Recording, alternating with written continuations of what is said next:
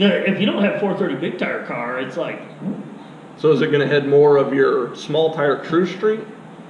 I'd really like to see small tire True Street. I just hope it takes one more year to progress because my Mustang's down. Hopefully it's still there when it's back out. It should be. I think the True Street events will. I built the Mustang for True Street type events because I still think, because it's people like me, you, Tiny, Carrie. That's just local guys that I help out. But you're more average racer, right? They're the more average type cars. They get driven on a regular basis. They're not trailer queens. They get driven 30-mile drive. When someone says 30-mile drive, I was like, holy cow, we do 50 miles just Friday night going to hang out, so 30-mile drive is not that bad. I'd really like to see more True Street stuff because the limitations are there. Because, remember when they used to have like fastest street car in America back in '92? There weren't a lot of rules. Right. And then as it's progressing the way everything does. And now I am, pretty happy to see the steel roof, steel quarters. Mm-hmm. But that doesn't matter. By the time you acid dip roof and quarters and that stuff's paper thin, that thing doesn't weigh. It's a full chassis car underneath. Can you still put carbon on them? Doors and I don't follow the big. Yeah, because it's not like the way I'd like to see it, I guess, is like your old school back half where it's factory type firewall, front suspension, that kind of thing. Because then it really keeps it. But the factory roof and quarter, literally, it's a factory roof and quarter and it's a chassis car underneath. And then you have, like you said, Birdman. I mean, Brad Anderson, Hemi, Twin 91. That's Pro Mod power plants that they're pushing down in a no prep, which is crazy. You don't have a Proline 481X with a couple hair dryers or Doc's new motor. What's that? 959 cubic inches. 5 stages. Kai Kelly, doesn't he run a Musi Hemi now? One of those 900-inch. He runs any Musi that he wants because he can, I guess. They're almost related. Almost. He's becoming dad next year. So I guess that's a match made in heaven on that part. But but it's cool.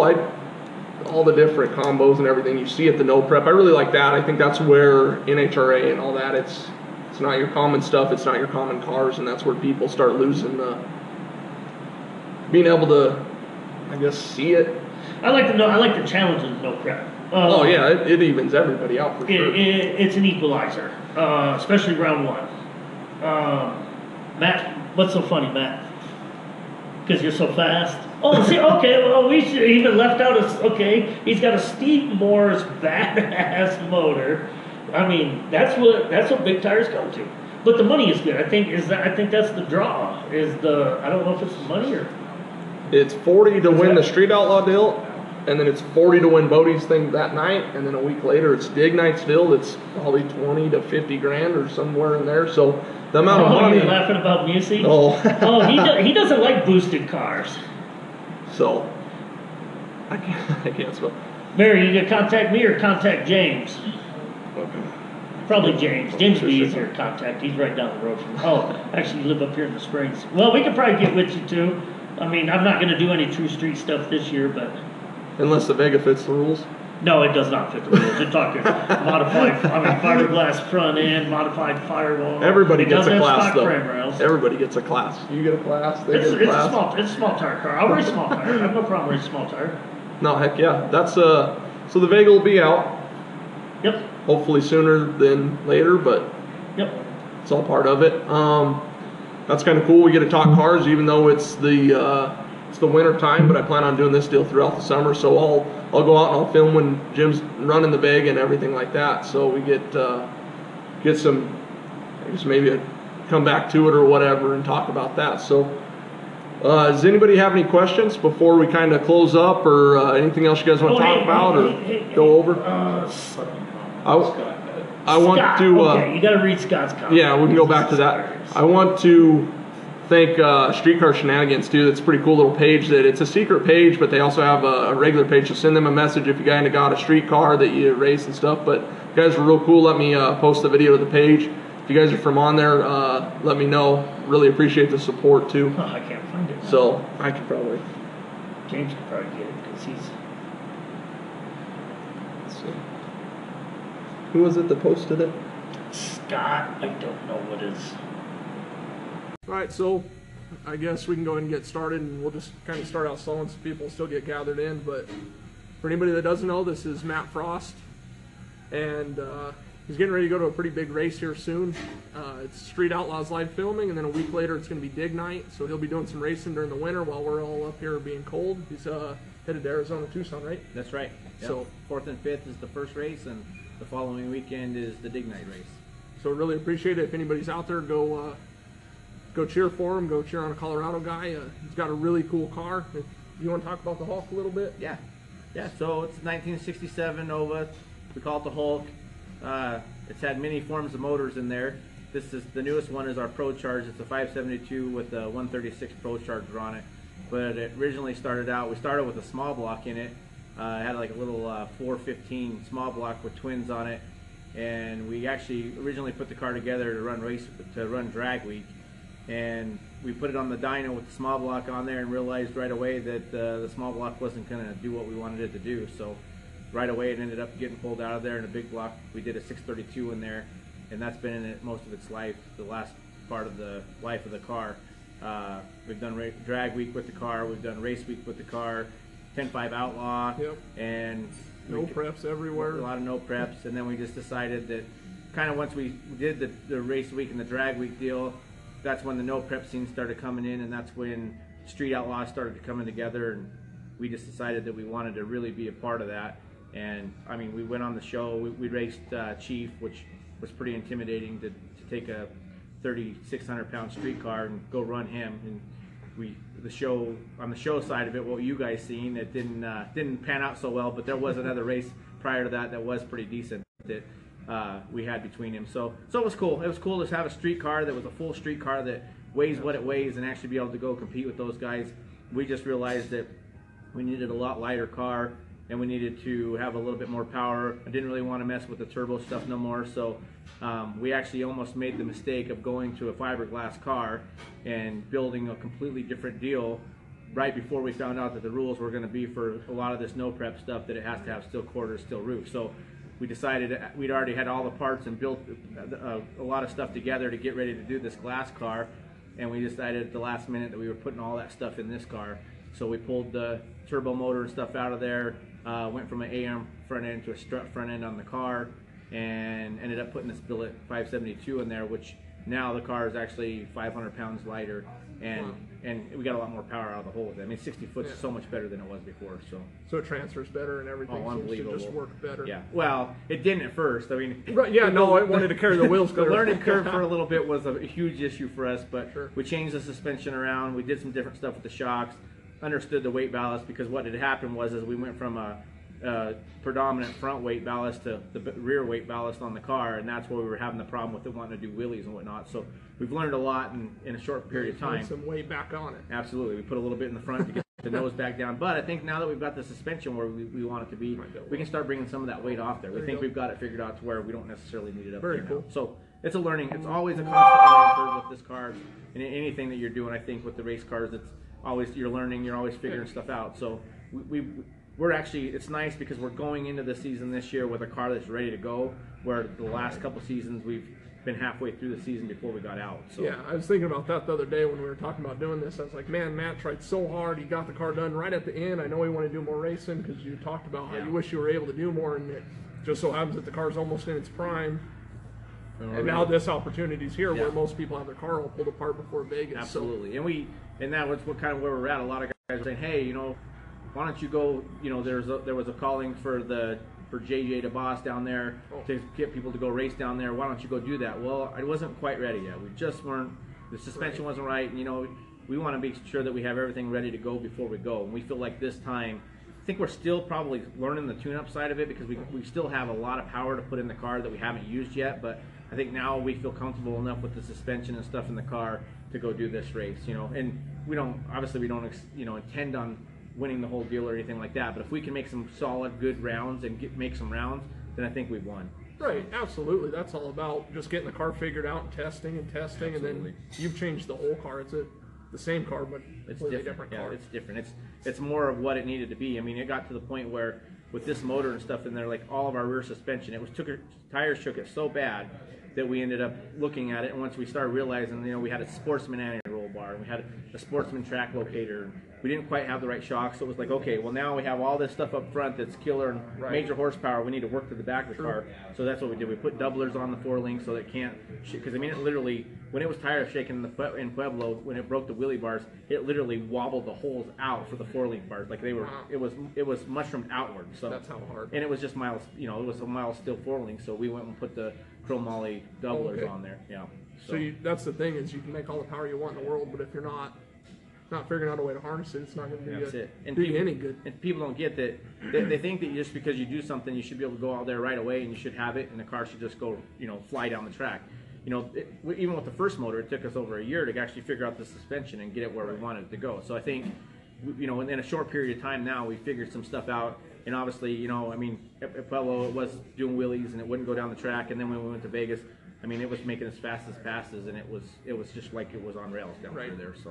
So it's almost there. We're getting there. Right there. Now we can start bringing the power in. The reality of it is bring the power that we want in to really go. And I think, don't get me wrong, those Street Outlaw guys, all the guys that are doing the no prep stuff, it seems like you're always behind the 8 ball with them guys, because now they came out with brand new cars. Right. There's all new stuff, new technology, all this stuff. And we're hoping that we're kind of somewhere in the middle of that now, because it seems like every time that I've ever done anything, I've always been behind. It's just trying to chase it. Absolutely. My history of racing, we've been racing, street racing forever. When the first track stuff we did was when Scott did what did he do? His street cars deal that was U.S. Performance, the U.S. Performance deal. So we started with my Camaro with the stock suspension, and the first couple races we did really well, and slowly everybody progressed. And then I built the coupe. And the coupe didn't fit anything, so then we went to an outlaw. He actually built an outlaw class where, it was at the time it was the pro stock Cavaliers and stuff that were in the class we were in. Like we were out of our league there too. Totally different. But you know what? Hey, you're still out there trying to have fun and do what you want to do. Sometimes what happens when you build something that's cool and unique but different, and it doesn't. It's completely it just didn't fit anything, and it was like, man, we built ourselves into another spot where we're behind the 8 ball on things, and so this car here, I think. I'm hoping right now that we're kind of in the realm of that. This is I could never would have thought that we would have been able to have a motor like this, a billet 572 motor. It's not something that you even think that you could obtain, but we worked hard and we figured it out, and we ended up with it. And I think we have the car that we want to have to be able to do this stuff. So right. And when you're saying a billet engine, everything's billet. Right? Yeah. Other than the heads. The heads are still polished. They look like they're billet. The only reason they're not billet is because you can't run a water jacket in the billet head jet. They haven't made a water jacketed big flowing head. So the heads aren't. Obviously we're still going to run it on the street. And we haven't got to that part yet. We still got to put radiators on it and stuff to get it to where we can do the street aspect of it. But we wanted to focus on getting the car dialed in before we went to the street side. So we can go a couple ways. Matt also does Rocky Mountain Race Week. I'm building the car currently to go play around with these guys. It's nothing crazy, but I just want to go hang out with friends and go play and watch cars like his go down the track too. So we can talk about that some here in a little bit, but let's talk about a little further back before we get too far. History. Where'd you start with cars? What was your first car? Oh man. I've had a lot of cars. You have a lot of cars. Outside this place, there's a lot of cars still here. Man, the history of it is with my dad, I was probably barely walking, and I was out in the garage with my dad, helping my dad. And so we did a lot of stuff when I was young. I learned a lot from my old man. And my Uncle Dave, he was in the street racing scene at the time when I was starting to become a teenager. Right. And so I remember, he had that, one of the fastest cars in the state with this blown Camaro, and I'd get to go with them and go do some street racing on Monaco and stuff like that. So as a kid, I started watching all this stuff and helping my dad or whatever. And, the addiction begins right I think there. Before I was even 15 years old, I probably already had 5 cars. And I think the first one that I can remember that I had was actually, it was like a 73 Vega station wagon. And I ended up putting a 10-bolt rear end in it with some big old wide N50s on there. And at the time I thought it was something, but it was just a 307 small block that I'd stuck in there. And I couldn't drive it, but I could do burnouts in the driveway and stuff like that. So, it progressed from that. And then once I got my license, I've always had Camaros. My Camaro, I still have my Camaro from high school, and that was the one. I did street race it, but it wasn't. That car didn't kind of come into being finished till later on. I ended up, I had a couple of notchback Mustangs that we did nitrous on funny story about one of those was as we hooked the nitrous up to the turn signal on the old 86s. The Yeah. push, but the turn signal and the horn was the same, so you pushed on it. So it disconnected the horn and hooked it to the nitrous. So you'd push the horn button, and everybody'd always laugh when I was going down. Anybody that knew me, because the blinker would come on and they knew that the nitrous was on the car. That's how you did it. So That's cool. yeah, so it was something. It was that. And That's then awesome. I had a 70 Camaro or 70 Nova that was a 396. I put a 396 in it. Had a cheap ass old Boss Hog converter, torque converter in it that you never know where it was going to stall at, you know. So we started with that, and we did really well with that car. It was a really good street car, hooked on everything, and it just kind of progressed from there until I was probably in my 20s.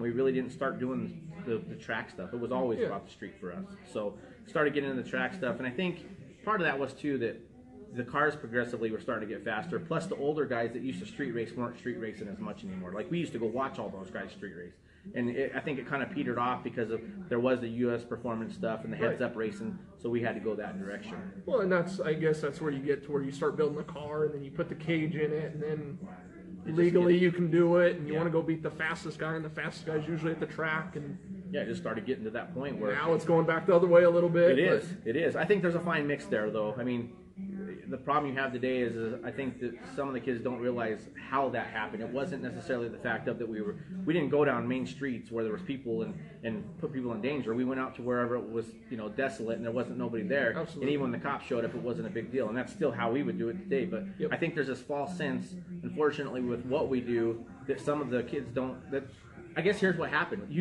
You had people that were older than you when we started doing this stuff that taught us how the way was. You know, this is where you went to race and this is what you did.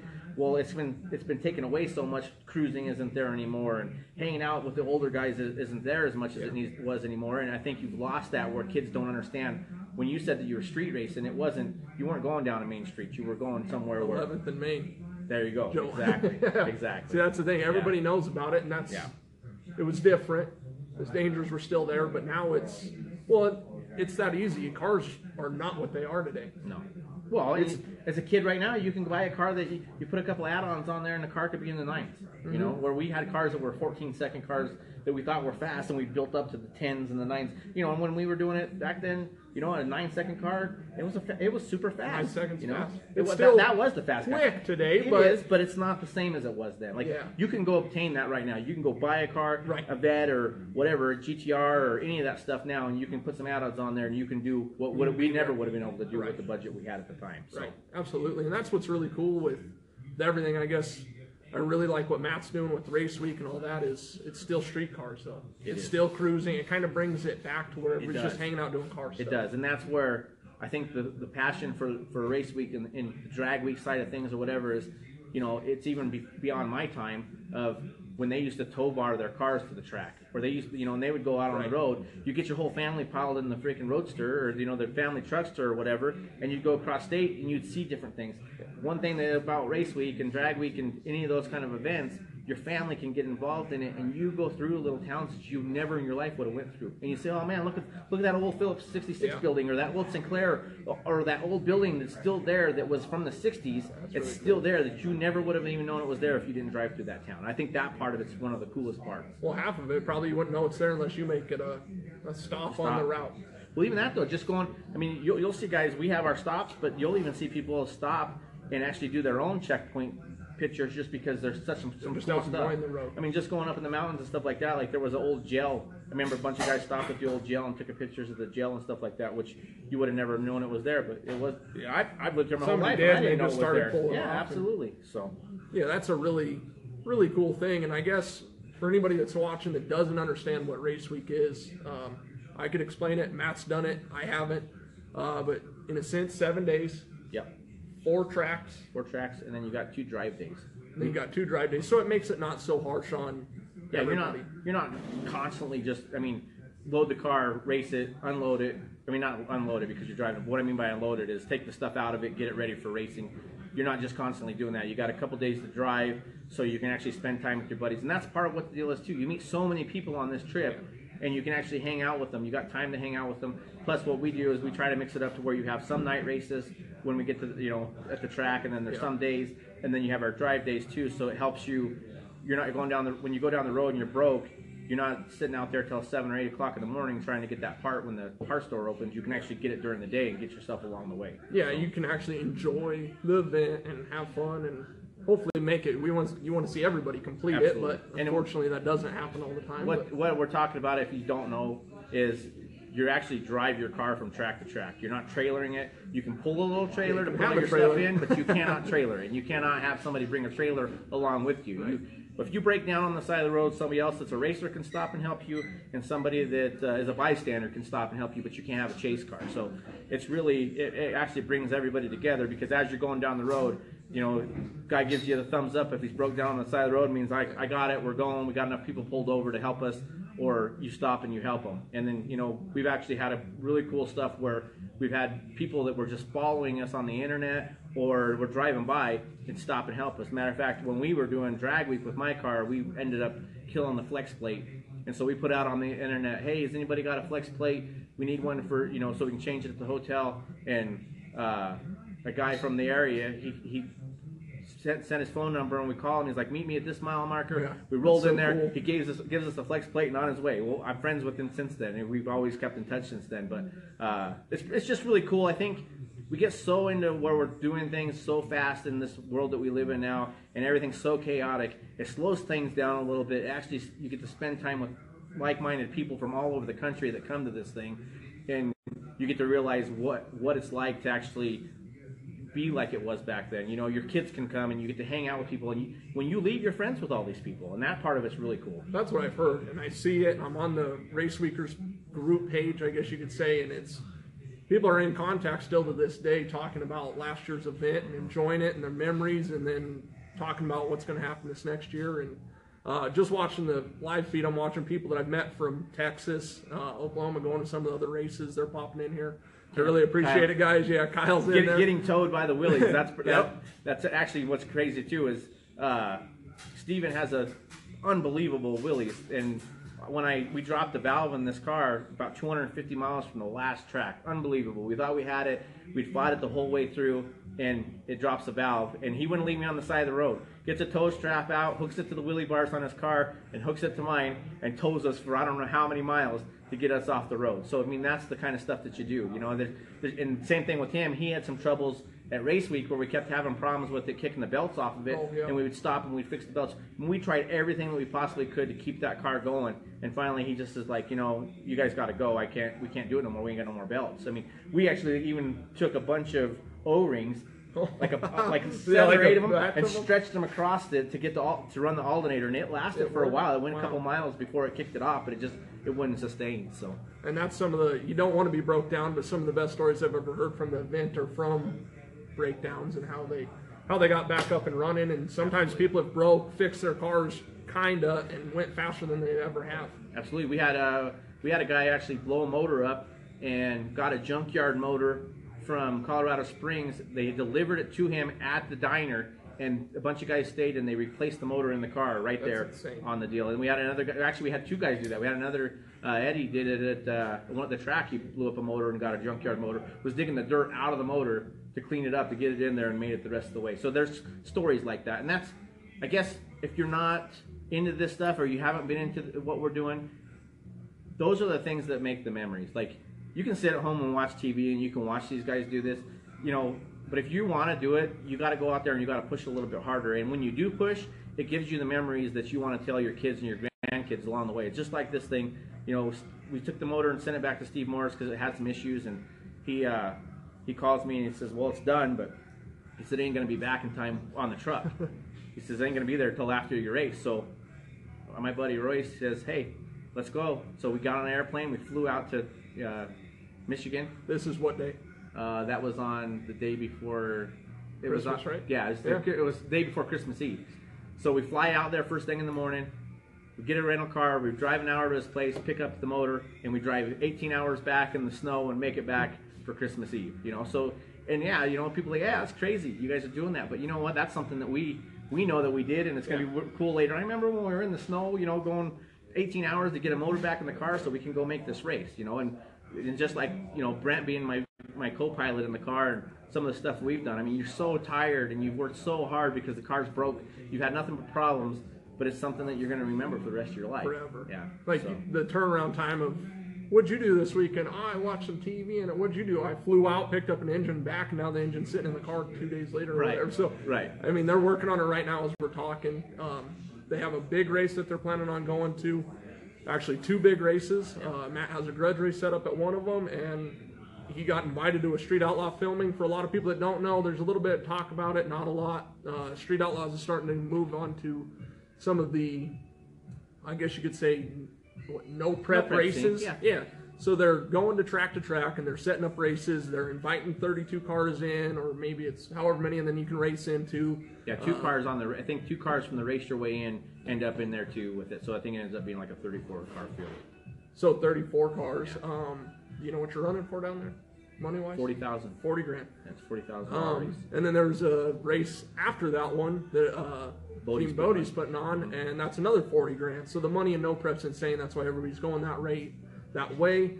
But Matt got an opportunity, so he said, "Heck, I'm going to make it happen." And they're actually, I was talking to him right before we got started. They're getting the car ready. They're going to drive down, do the event, drive back, and then a week later go back down and run again. So the love of cars, the addiction of cars, just wanting to go play, that's something that is pretty fascinating, I think, with anybody that's done cars. And you gotta have that drive. And the thing is not only that, you gotta have a great guy. I mean, I can't say enough about Brent. He helps me with everything. You know, make sure that we get the car done and actually out the door and done. You gotta have that, and you gotta have family family and friends that are gonna support you to do this, because the way we do things, I mean, not a lot of, I know people think we got all this money and all that stuff, but it really isn't that way. You know, like, that's why we got to drive back. We got to be able to work, you know, that week between the races, because we can't just take that much time off. So it's 40 hours a week isn't acceptable. It's not. You're Yeah. constantly doing something, and I think a lot of people mistake the fact of that, hey, they see what we do,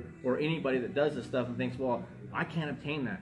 Well, you can, because what a lot of people don't realize, and I'll share with you guys, is I sold cars. I would come home from work and I would bring cars in that were impound cars from my buddy's impound after he got them or whatever, and I'd fix them and I'd sell them. I would do that, and I would do all kinds of different little things to be able to afford my passion, because I didn't want to take that away from my family. So I would do those little things to do that, and that's how it slowly progressed. I mean, yeah, I've done well for myself, but I've had my ups and downs. But realistically, no matter where I've ever been in life, I've always made sure that I've been able to do what I wanted to do. Right. Because I'll take that extra time to do those things to make that extra money to do it. So. Right, and not getting into real personal things or anything, but everybody does have those ups and downs, and if you're racing and it's your passion, you're going to figure out a way to make it happen and to make it to the track, whether you put it on a credit card to get the gas to get there and hope you don't break something, because if you break it, you're done for a year or two. You just hope that it can happen. But somehow we always figure out a way to, I guess, make it back to the track or make that big race or make the next event, and it's really cool. That's one of the reasons why I'm up here talking to Matt is into the sport for the sport of cars. He's not in it to make money. He's not in it to take anything from anybody. He's just there to enjoy cars And help bring the car scene to us, because I feel like that's part of our deal. You know, with us being in Colorado, we don't get the scene as much as everywhere else you do. So, you know, with Race Week, that was kind of my deal being a Rocky Mountain Race Week, is to bring a vacation, people here that don't see our Rockies and don't see what we have here and see the great facilities we have here. So that was part of bringing that here. I mean, granted, we are going back out east or middle of America this year, but that's kind of to just grab everybody so they kind of know what we're doing. But then same thing, I'm getting ready to do, in September, we're going to do a big no prep race at Bannermere, and I'm hoping that it's the biggest one that we've ever had here. And that's just to kind of get people to come here and see what we have, because everybody's so scared of our altitude, but the reality of it is everybody has that same problem when they come here. It's not just, well, I got a problem and it's not fair. Well, when you come here, everybody's got that problem. And we've already seen what the Pro Mod, was crazy. The Pro Mods World came Series here Pro Mod and all that crazy stuff. Deal.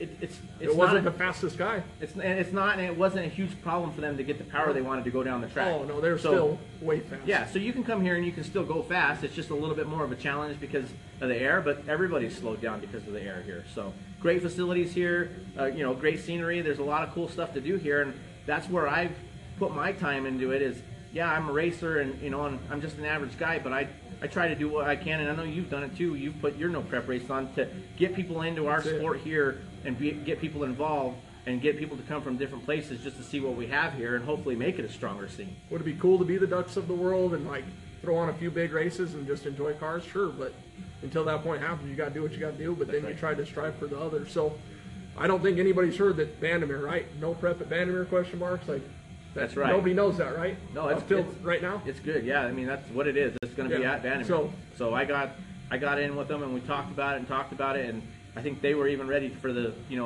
there was some stuff that was holding them back over the couple of years and not being able to do it.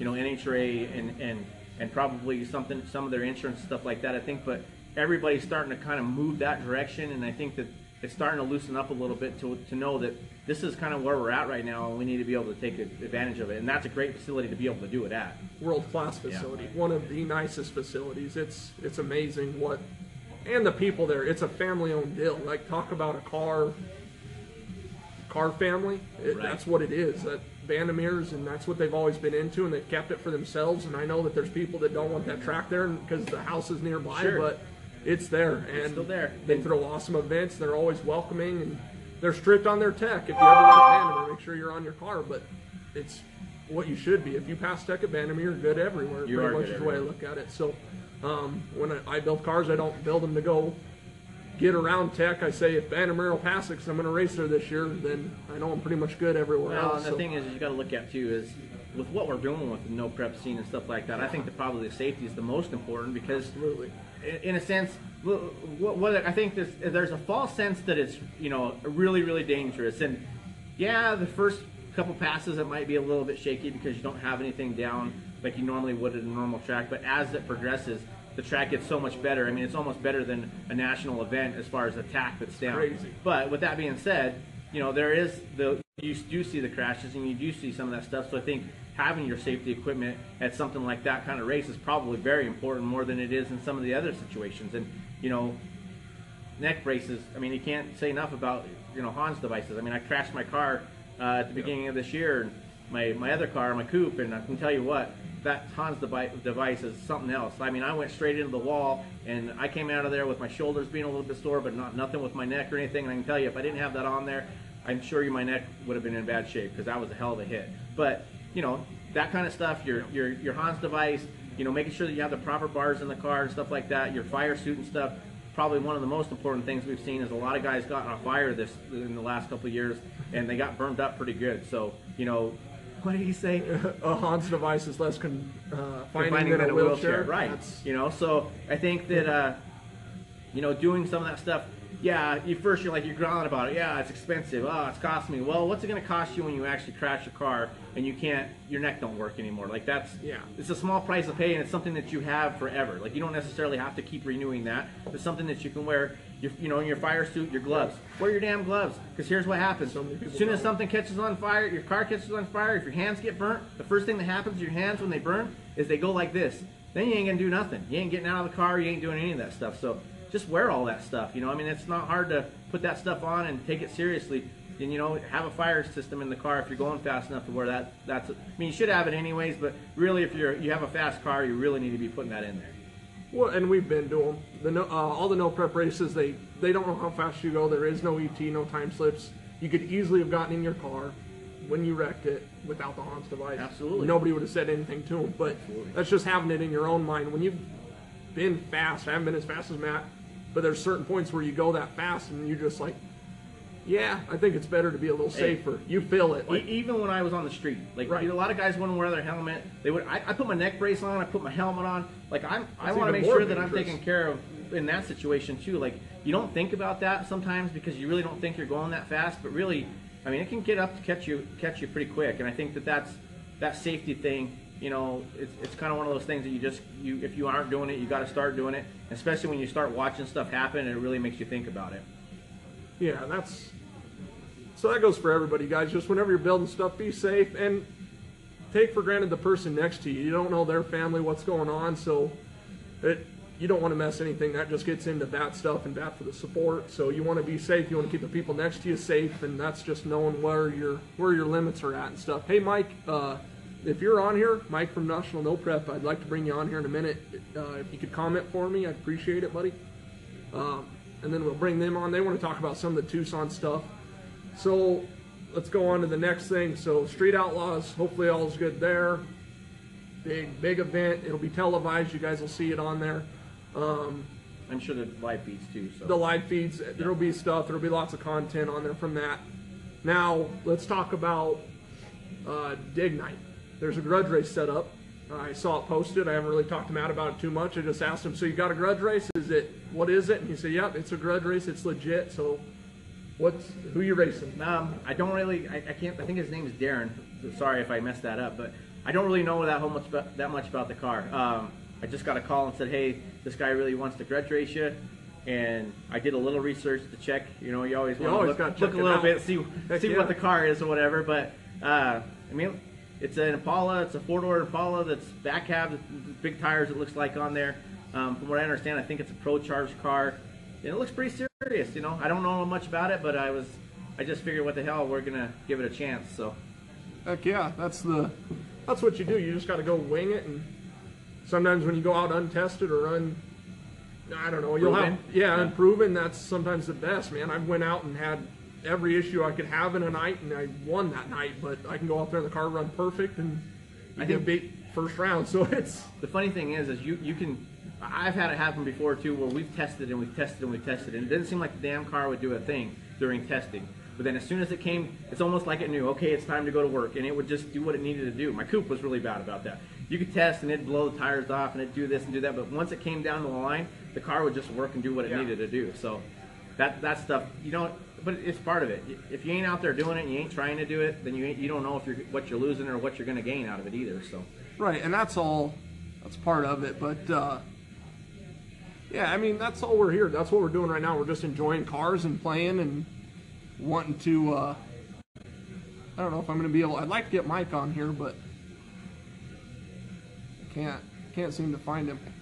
First time doing this live feed, guys. Bear with me when I'm trying to figure some of this stuff out. All you're doing is looking at my finger right now, but. And some things too, you know, like with us, we took some chances on stuff that other people didn't think was popular. You know, like we decided to go with the MS3 Pro in our car. It's one of the actual people that we've had sponsor us.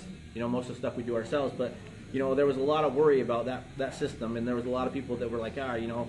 But actually, it got a really bad rap because originally it was a do-it-yourself type deal, and people would buy it thinking they could do it themselves, right, and then find out when they got home that it was over their head. Well, they've come a long way. I mean, they actually do Baja trucks, and they do a lot of different stuff. So we said, heck, you know, we talked to them about it, and that's what we've got in the car, and the car's been doing really well with that. And that's, you know, we're always open to trying different things that maybe are not the popular thing, because sometimes we're not necessarily the popular thing. You know, we want to go out there and give it a shot. So well, and if you build something that everybody else builds, you're not going to be faster. No. You're not gonna go beat somebody with a heavier car that has old technology. You got to try something different. Whether it works out good, bad, and different, you have to try it. Absolutely. If not, you're just copying something else that somebody else has, and usually by the time you even get those changes or those things figured out, they're moved on to the next thing. So you definitely don't want to do that. What else you got, Matt? What else you think? Anything else you want to? Oh man, I don't know. See if I can pull these up. If not, any questions? We got any questions? You guys got questions for Matt? I saw Kyle ask about an ET goal for the car, but I'll tell you the ET goal. I just want to tell you what it's running right now. Ideally, where we want to be. So this is basically an all steel car. The only thing that's not steel on it doesn't have steel bumpers on there, and we are going to end up changing it. It has a glass deck lid and an aluminum hood. So where my goal is with the car, and what I'd like to see happen, it's a long, tall order, but I want to be the fastest all metal or all steel street car in the country. That's what our goal is. And I think what it would take to do that is probably going to be somewhere in the 630s in the quarter.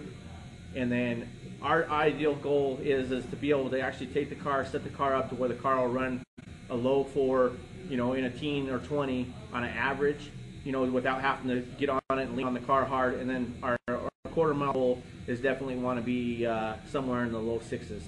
That's where we want to be. It's a tall order. You know, you can talk about it all day long. Yeah, we're trying to actually get the car to do that. I mean, everything's got to be right to be able to do those things. And you know, hopefully what's nice with Brent and me doing the car is we've never hurt the motor by burning it up, because we do everything in a slow increment, because we really couldn't afford to burn it up all the time. But that's what our goal is. It may take us a while to get there, but that's what we're going to do. So yeah, so that's what you have to have the goals.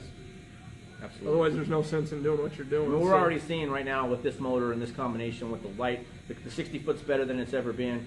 The weight on the car obviously helps with that, and there's just so much more horsepower with the Steve Morris motor to be able to do what we want to do. I mean, it's unbelievable. The thing makes so much power, and I was scared when we first started doing it that we were going to overpower the car out of the hole and worry about blowing the tires off being a Pro Charger deal. But we've actually got some secrets now that we've learned from people to help us that actually can kill the power out of the hole without. It's not even a timing thing. It's some stuff that a lot of guys don't know, Yeah. but it'll actually take the power away from the car out of the hole, so you're not blowing the tire off. So That's cool. So I guess a lot of people, the turbo Pro Charger debate. You've had both. I've had both. Have you been faster with the turbo stuff in the quarter? Or were you even well, running a quarter? So we in haven't run a PSC? quarter yet with Okay. the car, but I can tell you right now that we're pretty much exactly where we were at with a lot less pushing. We're not pushing the motor as hard, and we're already where we were at with the turbo motor right now. So easier, but you can't control the boost, right? With the Pro Charger, you control timing.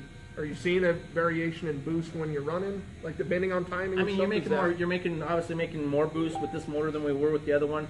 I think the best we've seen out of the other motor was somewhere in probably the low 30s, and I think right now we're already at like 44 pounds of boost on this motor. But the curve is he can manipulate it. Like I said, there's some ways we can do things to manipulate it with the boost. The converter in the car is different than what it was before, but it's just a matter of it's so much more simpler. Like, you should see how much easier it is now to put this motor in this car than it was with the other stuff. I mean, it was just piled in there. True. And the other thing that was a big deal for me before was, all the switches that you got to turn on and all the stuff you got to remember to do. I forgot to turn some stuff on a couple times. Obviously, we've seen Everybody's that. done it. But the fact is, and then on top of that, is just banging away on the converter, trying to build boost, and this guy over here is not coming in, and you're banging away and tearing out the flex plate and tearing up the converter and doing all that stuff, burning up the tranny. Now, I look over there, the guy's doing something stupid, I just let off the gas. I can sit there and wait until he's done doing what he's doing because I got instant throttle as soon as I hit it again. Yeah, and that's a huge deal for me. Yeah. And not turning all that crap on. I can go in there, I can focus on what I'm doing, and go. It's more for a dummy, I guess. No, that's being smart. I looked at it after looking at all the no prep stuff and bumping in. You watch what it does to your tranny, everything else. I started looking for an F1 for my car, and I was like, well, but I like the drivability of the turbo. I'm curious to see how yours does with the drivability with the Pro Charger. Right. And you're planning on unhooking it? Yeah, we're going to pull it back. Actually, I think what we're going to end up doing is we're going to actually take it off and just put it in our little trailer that we haul, and then mount the alternator or on the front drive of that. Because we don't have any room for the alternator right now, so we'll just pull the blower off. It looked like and then, a little baby. Yeah, and then just put an air cleaner on it and just run it naturally aspirated down the road. I think your motor's going to last a lot longer that way too. I because agree. We can filter it where we weren't being able to before. True, yeah. So you can put a filter on there. Plus, you're just not putting that much heat and stuff in there. So I think in that aspect, you're not going to wear as many of the And parts the out. mileage on just the gears and just everything. So it just take it completely off the engine, Yeah. get rid. That's Yeah. cool. That'll be funny to look down in there and just see an alternator hanging where the Pro I'll be Charger's there. going. It's a couple radiators and an alternator. So Yeah, that's crazy. So what do you guys got? You got some questions? Let's talk to some people. You got Royce on there. I saw Jim Hall pop in. I saw Matt trying to polish up your headers here when I walked in. I just cleaned them up, but still looking good. This car, maybe right at the end, I'll take the camera, we'll go walk around the car or whatever. It's a piece of art. it's my nicest thing I have. Let's put it that way. It's evolved. I mean, every time we're doing stuff all the time to change stuff on it. It still isn't where I want it. There's some stuff I want polished or whatever, but we keep moving and keep making the car better and better as it goes. So, and I want it to be, take pride in what I'm doing, and I want the car to be able to go to the car show and be able to present at the car show, not only just at the track. It's my investment. It's something that we've invested our time into, and there's a lot of people's time and money into the thing to make it work. So Yeah, and that's what it's about. Like, I drove up here today, I want to come talk cars. I hope this works out for you guys. I see quite a few people watching, so I'm taking that as everybody's entertained, and there's some value here for everybody to get. And which Brent's back there working right now. You want to come up here, Brett? I think he's showing your. He's showing the car off and stuff. So drive it, I think. Is what he's doing right now. he's a pretty awesome dude. Everything, right? Fabricate, tune. Yeah, he can do anything. And the thing is, what's really cool is, we didn't know anything about tuning anything when we first started. The coupe was the first thing we'd ever put EFI on. It was a batch fire deal, and we kind of learned that. And then when we went to put small block in this car, that's when we first started really doing the EFI thing, and we kept trying to call people, top name tuners and stuff to have them help us, and you never get a call back. So I just told him, you know what, forget this. Yeah. We are going to learn how to do this. I didn't learn how to do it because I forgot by now, but he's got it figured out. He studied and he tested, and James. We have James over in the shop over there too with the dyno, and James is really smart with the MS3 stuff too. So those two started talking now, and they work through some stuff. But Brent can do, now he can do anything. He can do any of the EFI systems that are out there, from not knowing any of it at one point in time to he knows all of it. And the thing is about him, what's really nice is he's not going to just go blow your stuff up. He does it in incrementals. He says, okay, I'm going to let you do this, and then we're going to see what happens, and then we're going to do this, and then we're going to see what happens. And same with people, customers' cars. Like, he don't just put it on the dyno and say, okay, it's dyno tuned to the highest RPM. He'll get in the car, he'll go drive it around, he adjusts everything. Right. This is at Hilltop Speed Shop. I'll plug that real quick. Yeah, no, we'll talk about that. Our shop here. Yeah, absolutely. But he does all that stuff, and he can do anything. Like, the guy can do anything. Like, I'll do some stuff, and then I'll look and have it. He does it, and then it's like, well, I'll throw that in the trash because yours is way better than what I did. So, Yeah, so that's what. So, Kyle was asking if you're gonna put the flat hood back on the car. Up above, he was asking. No, I thought about it, but I think that's kind of my signature, having that big old It's hood a on cool there. hood. What we may end up doing, we are probably going to end up repainting the car towards the end of the year. I know it doesn't look like it needs it, No, but it doesn't. we have some stuff coming up at the end of the year that the car is going to go to, so I think we'll probably put some fresh paint on it. We may end up taking a couple inches out of the hood just because it is really hard to see that passenger side of the car. Matter of fact, I got to have June walk at the front right-hand side of the car when we're going through the crowd just to make sure that I don't mow somebody over because I cannot see over there. So just haul it up. It is. So when you sit so far back in the car and low, it's just really in your way. So we may take a couple inches out of it, but I don't think I can get rid of the hood. I think it's just got to stay on there. It's cool. If you guys don't know what we're talking about, the hood's got. Well, how 3D did it get planes. But how was it put in? I guess. So it's aluminum hood, but it's bodywork. It's all body. Yeah, it's all bodywork to get it to raise. It's crazy. It looks like it's all been cut out and it's all molded in and everything, but it's a really cool piece. And the hood's actually hasn't taken flight.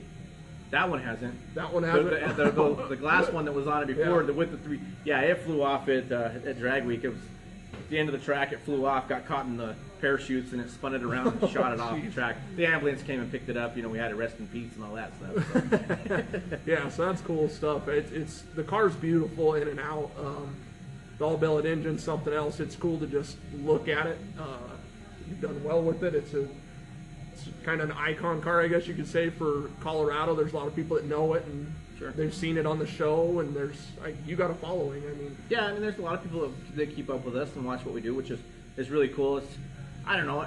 It's just really cool because we are so passionate about what we do. My whole family is. My kids, everybody's involved with what we do, and just to have other people be involved and watch what we do and come to the track to see what we're doing. It's crazy how many people are just going to go to this event just to go watch their friends and family to go do this deal. Like that, you're uplifting your life to go do this, and I bet we've got probably 25 people that are just normal friends from Colorado that are going out there to go watch this do this. Sounds like fun. We're going racing, but when you're sitting there at 3 a.m. working on something, or you're driving back and forth and not sleeping, it's rough on everybody. But I guess that's what we're passionate about. You appreciate everybody around you and the people, and it's just things you never forget with all the racing and the car stuff. And just trying to keep it to where kids are involved and stuff like that. Like that's a big thing for me.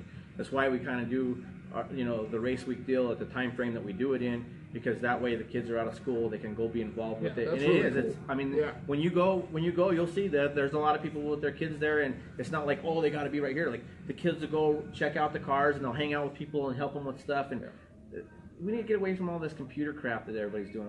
The kids are all too busy playing their, I call it Nintendo, but whatever they are now, PS4s, all the stuff that they do. And it takes them away from that for a week. It takes them and gets them out to doing something else. And they probably think at the beginning of it, I'm going to hate this.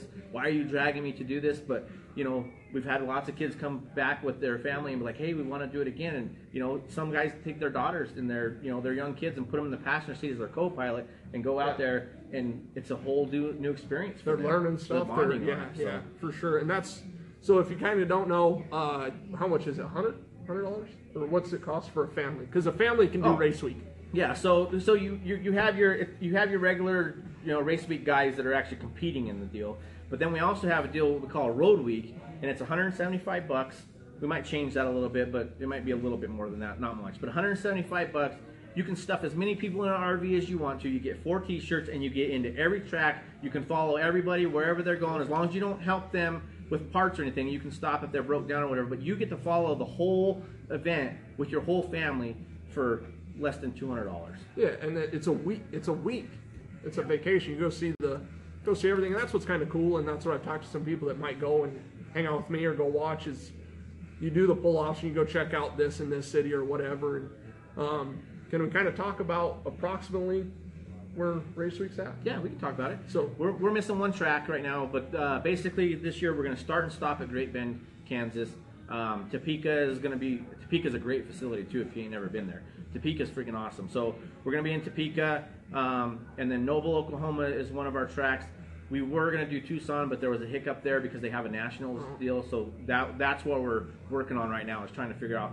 There's a track called Mocan that's not very far away that we can look at. So we're waiting for a call back from them to try to do that. But if not, we got a couple other things. Yeah, there's a lot of there's a couple of tracks in that area. But yeah, it's it's going to be right in that area. The air is going to be really good. We're doing it in June this year instead of July, so that maybe we can get the temperatures down. It's going to be a little bit more comfortable. Because when you come here in July, I mean, it was brutal. The guys that ran here, I had one guy. It was funny. We were at the hotel, and I mean, he just looked beat because that was our trip from Kearney to Denver, and it's like, I don't know, it's ridiculous. It was like 90-some degrees. Yeah, and the mileage is well over 350 miles. So you just, and I'm like, how are you doing? And, I was almost scared to ask him, like, how'd you doing today?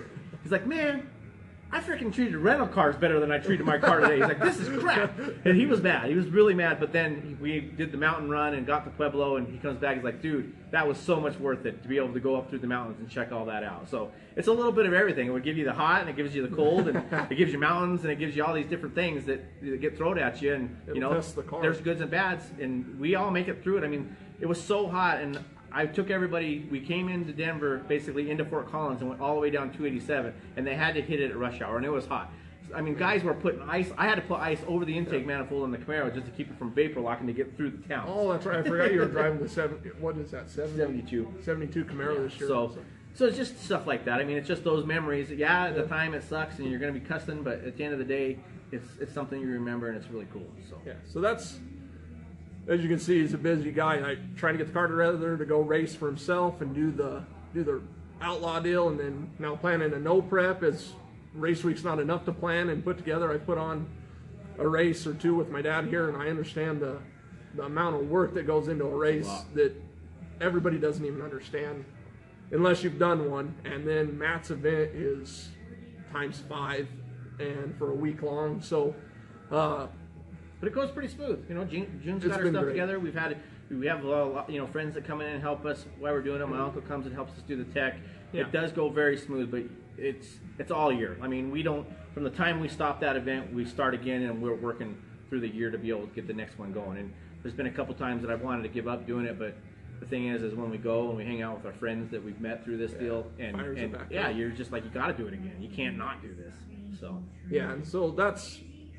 And you'll never be repaid probably for what it is, for the amount of time and energy you put in, but it's for the love of it, period. That's it. So if you're not doing anything this summer, you got a car that's been sitting in the garage for 6 years and you haven't done anything with it, do something, get it out, come enjoy it, drive it, because eventually somebody will if you don't. I love the little video Doug Klein did for 1320, and that's more or less what he says. If you guys don't get out and drive your cars, eventually one day somebody will buy it and they will go drive it. So don't worry about the mileage, just enjoy it, put somebody in it with you, and go have some fun. And well, Jack Fisher, I mean, his Chevelle was sitting in the garage for I don't know how many years, and he got it out to go do our race, and he's been back every year since that. Not necessarily with that car, but he's been back every year because he's like, you know what, this is what it's about. And don't worry about it. Make sure you change your hoses and do all the stuff that needs to be done because it's been sitting in the garage. But if you break down on the side of the road, we're going to get you going again. There's enough people that will stop and help you with it. So, do it.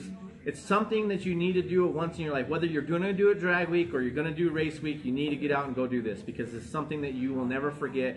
And if you take your friends or your family with you, you probably won't want to miss it. You'll have to do it every year. Kyle, you better bring the caddy. That thing on race week will be cool. You pack a lot of people in there too. yeah, you might want to do both. You can pretty much put a whole motor in the trunk of that car to replace everything on the car. Another one with you. Heck yeah. No, that's so cool. So we're not going to bring Mike on. He was going to talk some more about Street Outlaw stuff, and I guess they're doing a pretty big small tire event, but I'll save that for another day, and we'll talk some more about that. Great time. I don't even know how long we've been going, but that's kind of what I wanted, guys. And if you want to see something else like this, let me know. Let me know who you want to see on it. I just want to talk to cool car people and talk cars, and because it's a passion of what we do. Yep. What else you got? I think that's it. So make sure, please, guys, go give him some support. Follow what he's doing. If you really like the car, if you didn't know, you still got T-shirts. Yeah. So he's got Yeah, Hulk we'll have him T-shirts. with us when we go to Tucson. They'll have it in Tucson. Get a hold of him, or if you see him at the track, grab one, support him. He's a car guy, and that's all he's about. I asked him a couple days ago, can I come do this? Can we talk cars? And he's not working on his car right now to do this for you guys, and I appreciate it, Matt. I truly do. I appreciate everybody on the live feed for tuning in, and hopefully I can keep this going. Hopefully do some cool things and come back, and I'm sure we'll talk more race week and stuff when we get closer. Look at updated stuff that we're doing in the shop or whatever. And thing too, if any of you guys got you know anybody that wants to be a sponsor for any of these events, the No Prep or Rocky Mountain Race Week or whatever, have them get in touch with me. It's a great exposure. The No Prep deal is going to have quite a bit more. I can't let everything out of the bag on the No Prep deal right now, but we have some really cool stuff going on with that. That's not only with the No Prep, that's going to get a lot of exposure. And then the other thing is too is Race Week. There's a lot of exposure there too. So if you have somebody, it's hard because you don't want to beg people for money. That's a big problem with if you got pride, is to go ask people for money. But just think about this. It's not for us on our gain. It's actually putting it back out there to you guys or the racers or whatever. So if you honestly have somebody that has a really good company that's looking to invest into something because it is a write-off, have them give me a call, because it's going to put their name out there, and it'll get them out, get some exposure that they may not necessarily have. There's another deal that we're working with that too on Race Week that it's going to end up, if it works out, another thing I can't talk about, but it's going to be a huge deal to get people's names out there. That's cool. Well, and so I was out at PRI this past, about a month ago, and we were talking to some people, and some things came up, and something was said of, Matt's been paying out money at Race Week, and you have been. Absolutely. And somehow people didn't understand that, so whether it's a little bit or a lot or whatever class you're in, that's something that nobody else is doing, no other group's doing. So that's something to always come for the people that want to go win something or do whatever. Is it Vince? He builds trophies? Yeah, Vince Rue does all of our trophies. Really cool trophies. He does some really cool trophies. I've seen some of that stuff, so it's cool that that's a racer that does the event, that had some terrible luck and somehow still got the car together and ended up running this year, as well as making the trophies and all that. So it's things like that, guys. It's just, and I hope you guys enjoy it about what we're talking, just cars and all the fun stuff that comes along with it. So we can do a walk around the car. Matt can show us a few little things, and then we'll call it a night.